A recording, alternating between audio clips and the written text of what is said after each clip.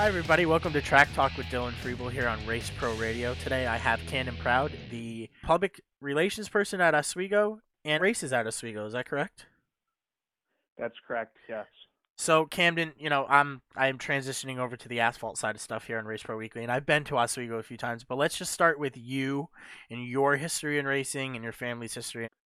Yeah. So actually, my dad and uncle both raced at Oswego, and I kind of spent the first half of my childhood watching them race growing up.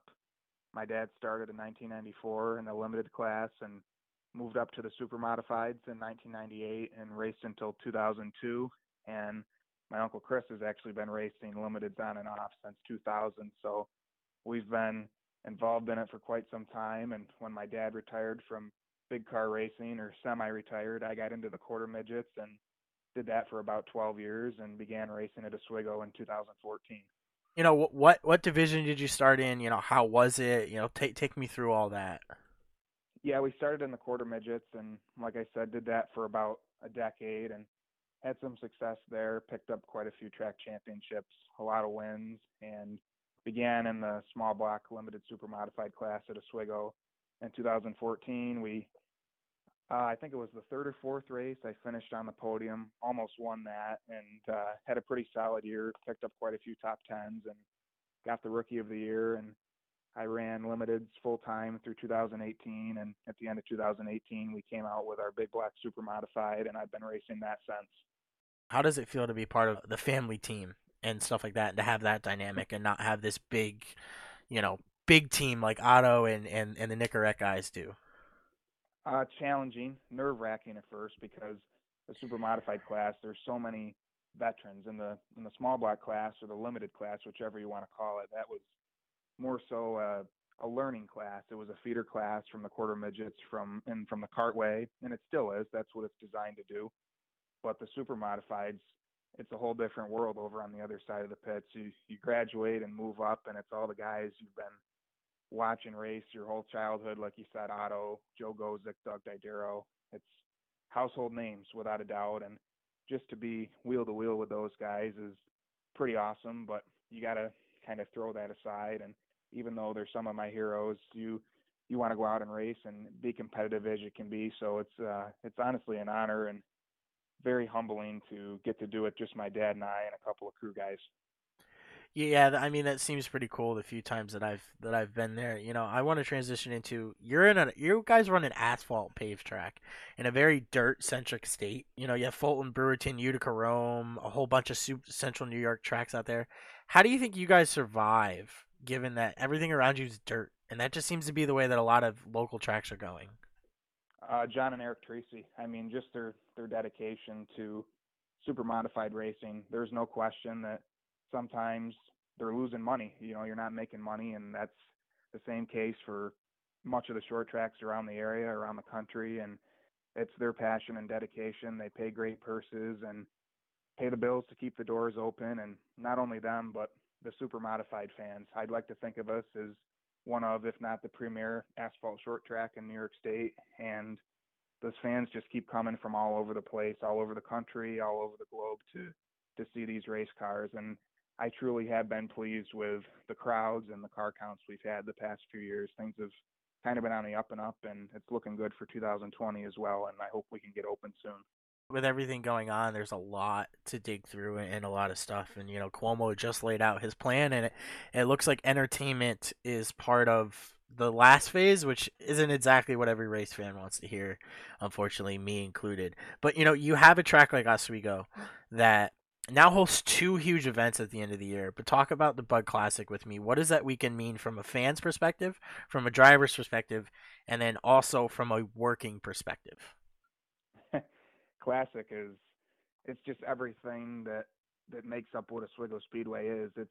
It's our premier event for sure, and to like you mentioned, host Super Dirt Week just a couple weeks after that was both surreal at first and also really unique. I think we host two of the biggest short track racing events in the country, pretty much back to back. So, yeah, the Classic is I think the most historic super modified racing event in the country of any kind. It's one of the most historic short track asphalt racing events in the country. From a driver standpoint, it's just surreal to be a part of it, to stand on the front stretch and hear your name called and wave to the crowd. You got the case of Budweiser sitting in front of the car, and that's a moment that I always had hoped as a kid that I would get to be a part of.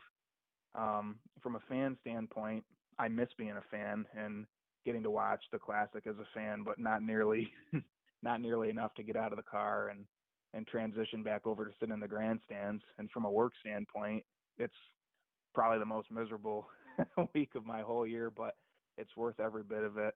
There's a lot of obviously registrations and contingencies and all that stuff to take care of and get the proper information, schedules, and stuff like that out to the fans. So uh, you got to be on your toes, both as a driver and from the PR standpoint. But um, I guess the party on Sunday night after the race is a good reward.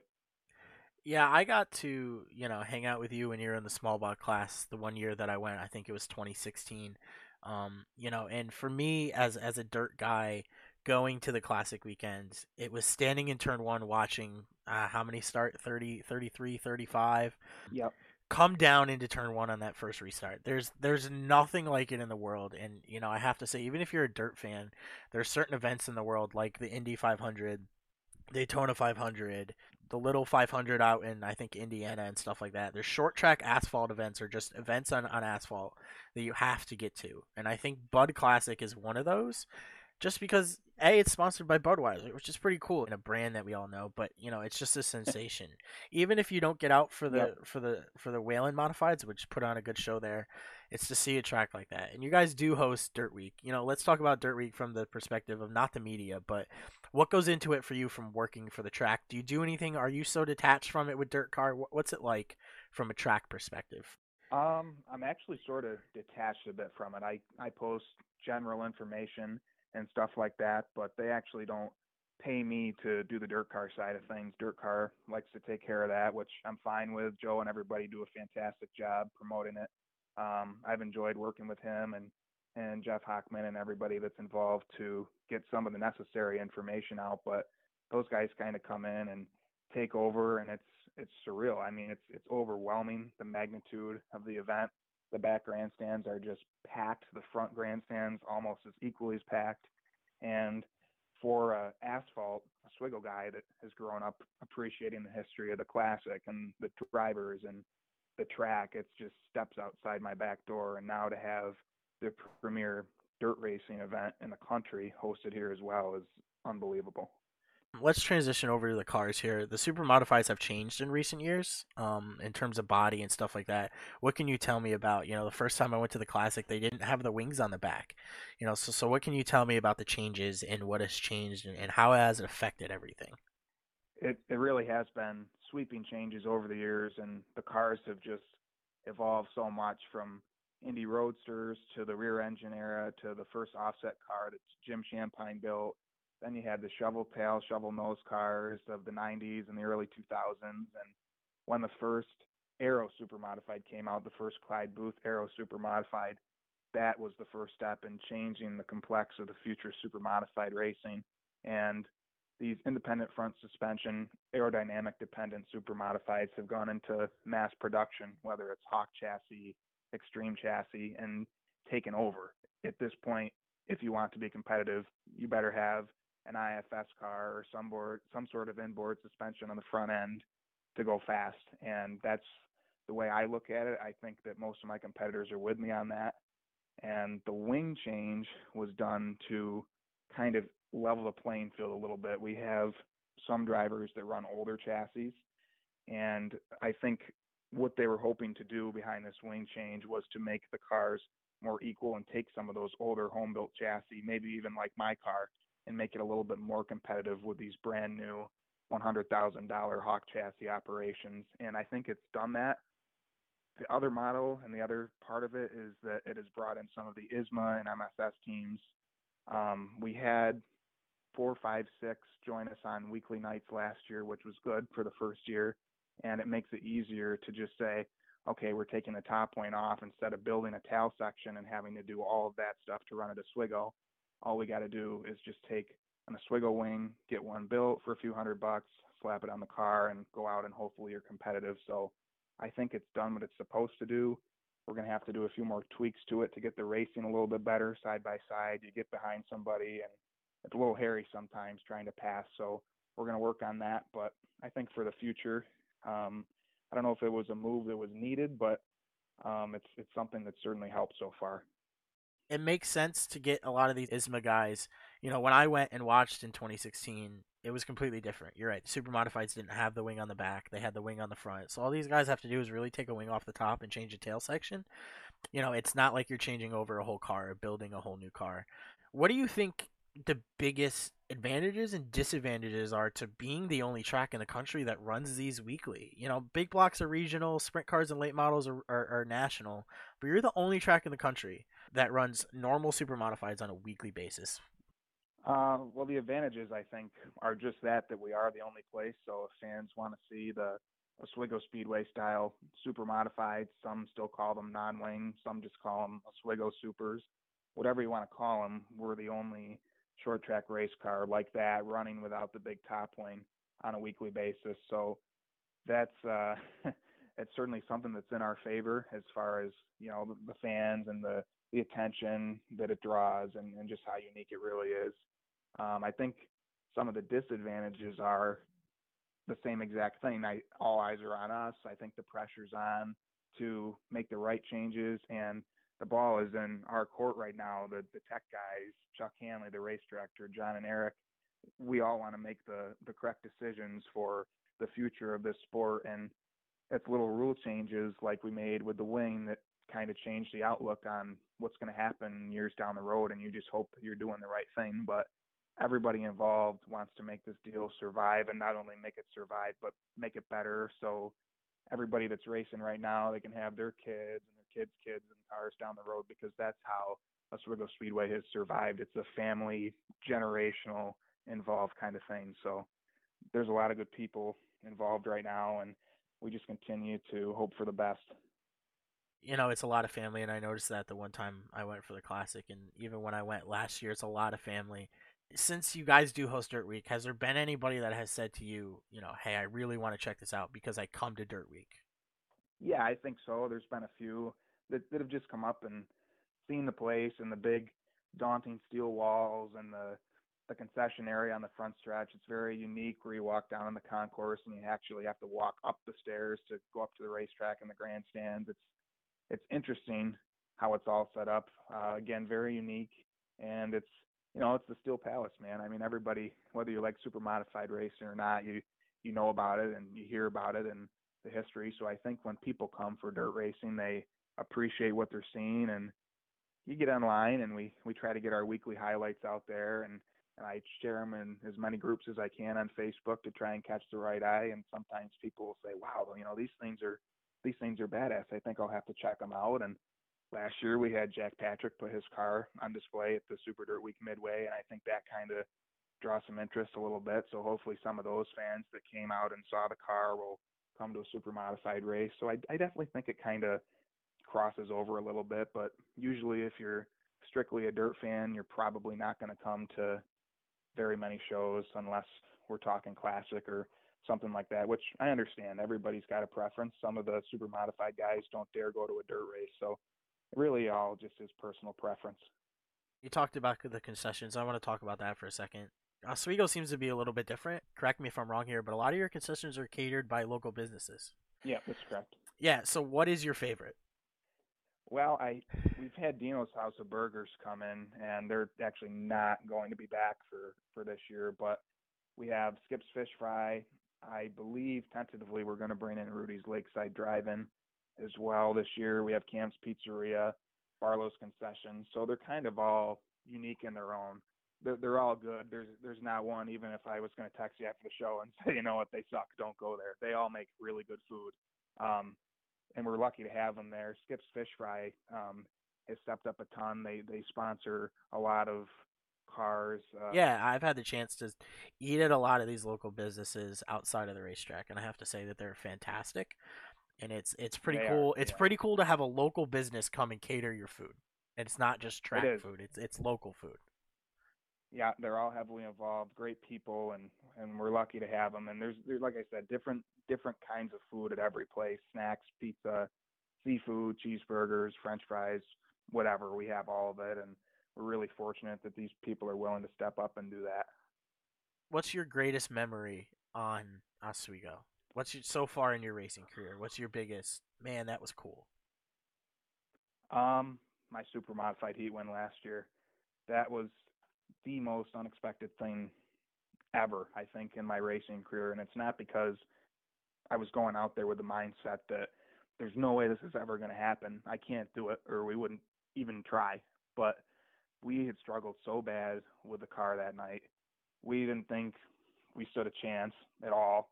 And it was the first week I got to start up front. My rookie status was removed, so I was on the front row next to a 20-year veteran I've watched race my whole life, Jerry Kern, and we came out of the floor and I jabbed the gas and man somehow got the jump on him and led from start to finish and held off Dave Danzer to win the heat race. And everybody says, well, it's only a heat race, and that's true, but for our family team it felt like a feature, and just to pull into victory lane and share that with my dad and everybody that's involved, it's I'll remember that for the rest of my life.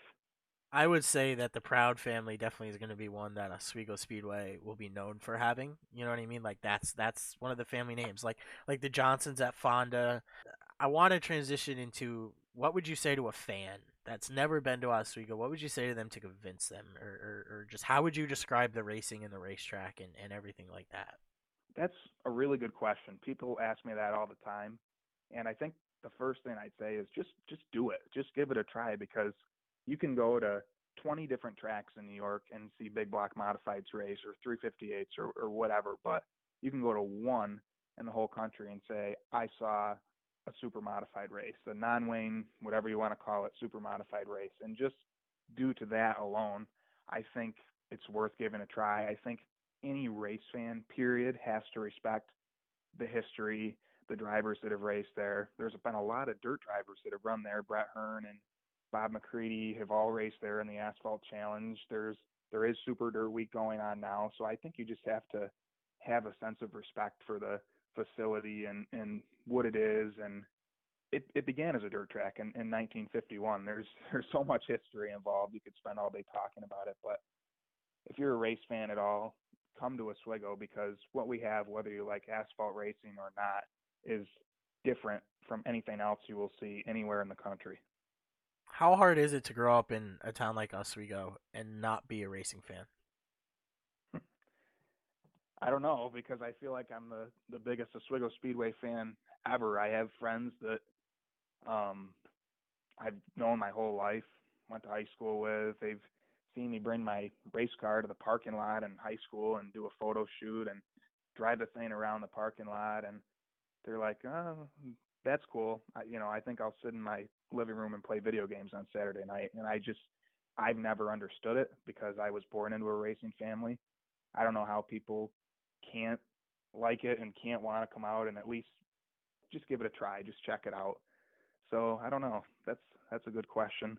I think one thing the Speedway has done to get the younger generation involved is offer the kids 16 and under free with a paid adult incentive, and I think that that's certainly attracted some new blood.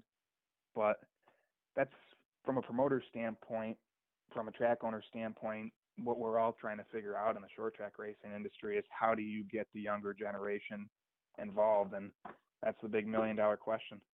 Unless you're born into it or just as a kid went to races, it's hard to get into it. And I speak to some people and they just don't understand my obsession to it and why I travel all summer and do what I do. And Right. some people don't understand why you spend every Saturday at the track and every night in the garage. Some people just don't get that aspect of it. Just And not for that's them. Yep. it's not, and it's sad because listen, it's my drug. It's a lot of people's drug of choice. It probably is your drug. It gets you going. It gets you excited. It gets you amped. And you know, to each their own. But if you've never given it a try, I would say definitely give any racetrack a try. Not even just Oswego, any racetrack. But For definitely, sure. definitely Oswego. Read into the history. There's YouTube videos on it. I mean, they are literally the only place in the country that runs these super modifieds, and it's really interesting when you get to go and you get to learn, because I learned a lot just going twice now that I've gone, and I plan to go some more. What are you guys thinking in terms of, I know nobody's racing up here in New York, nobody. Yep. What are the challenges you think once you get going? How do you think tracks are going to weigh opening late versus not opening? What do you think with all this? I know that you're in the PR side of this all, but what do you think? I think it's going to be a really key time for the fans to get out and support their local short tracks because there's tracks like Utica Rome, Fonda nearby that were supposed to open over a month ago already, and that's a month's worth of revenue they're losing. So it's a good time to get out when the tracks do open and support them. But when is it going to be? I have no idea. I mean, you look at the phases the governor has outlined, and you can try to make a prediction. And when are the numbers going to go down? And how will this 2 week period go? Are we going to be able to move on to the next phase?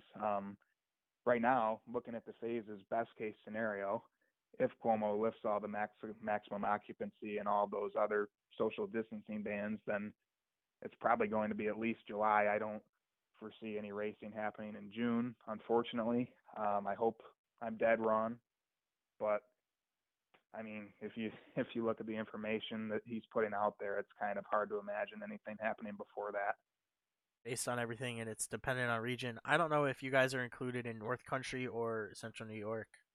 Central. You guys are Central Capital District. We're in the same boat. We didn't meet all the criteria, and if we don't, we can't even start to reopen until June 1st. So Right. even for me with my normal job, it's literally the middle of June until I'll see work, and that's 3 months. And like you said, Uh, you guys were what supposed to open this month, I think. we were supposed to have practice this weekend and opening day next week, so it's weird. It's so weird being here on a week that's supposed to be the first time cars hit the track and knowing that it's not going to happen. There's places like you said, like Malta, Lebanon Valley, were supposed to open last month, a month ago. You know what I mean? A month ago Yep. this week, they were supposed to open. All right, there's one more topic I want to touch on because you post photos of it on social media, and if you've never been to Oswego Speedways, the sunsets. Let's touch on those sunsets off of Lake Ontario. Let's Yep. touch on how awesome are they.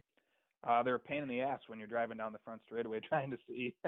But other than that, if you're a fan or standing on the, I like to go up on top of the tower on the sky deck and watch them. We're lucky to have it. I mean, I'm not.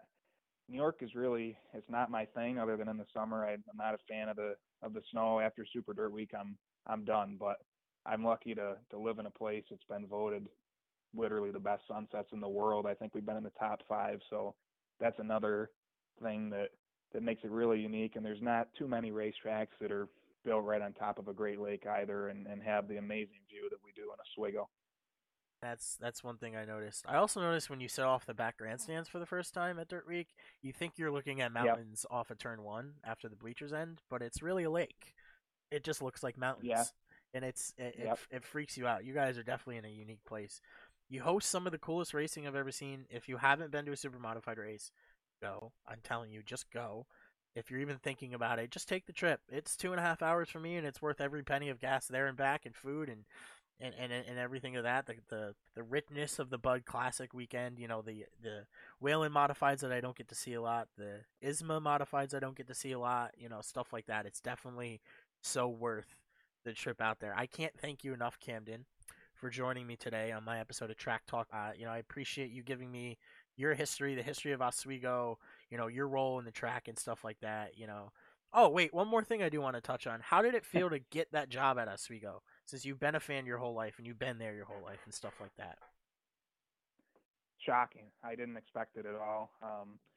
I kind of, in addition to growing up with a passion for racing, I kind of created my own passion for the PR side of things, and just I helped out a few race teams and did some of my marketing stuff for our team, and I never expected to get an email saying, John and Eric would like you to come in and consider this. And when I ended up getting it, I was just blown away. So it's just an honor. Honestly, that's the only way I can describe it.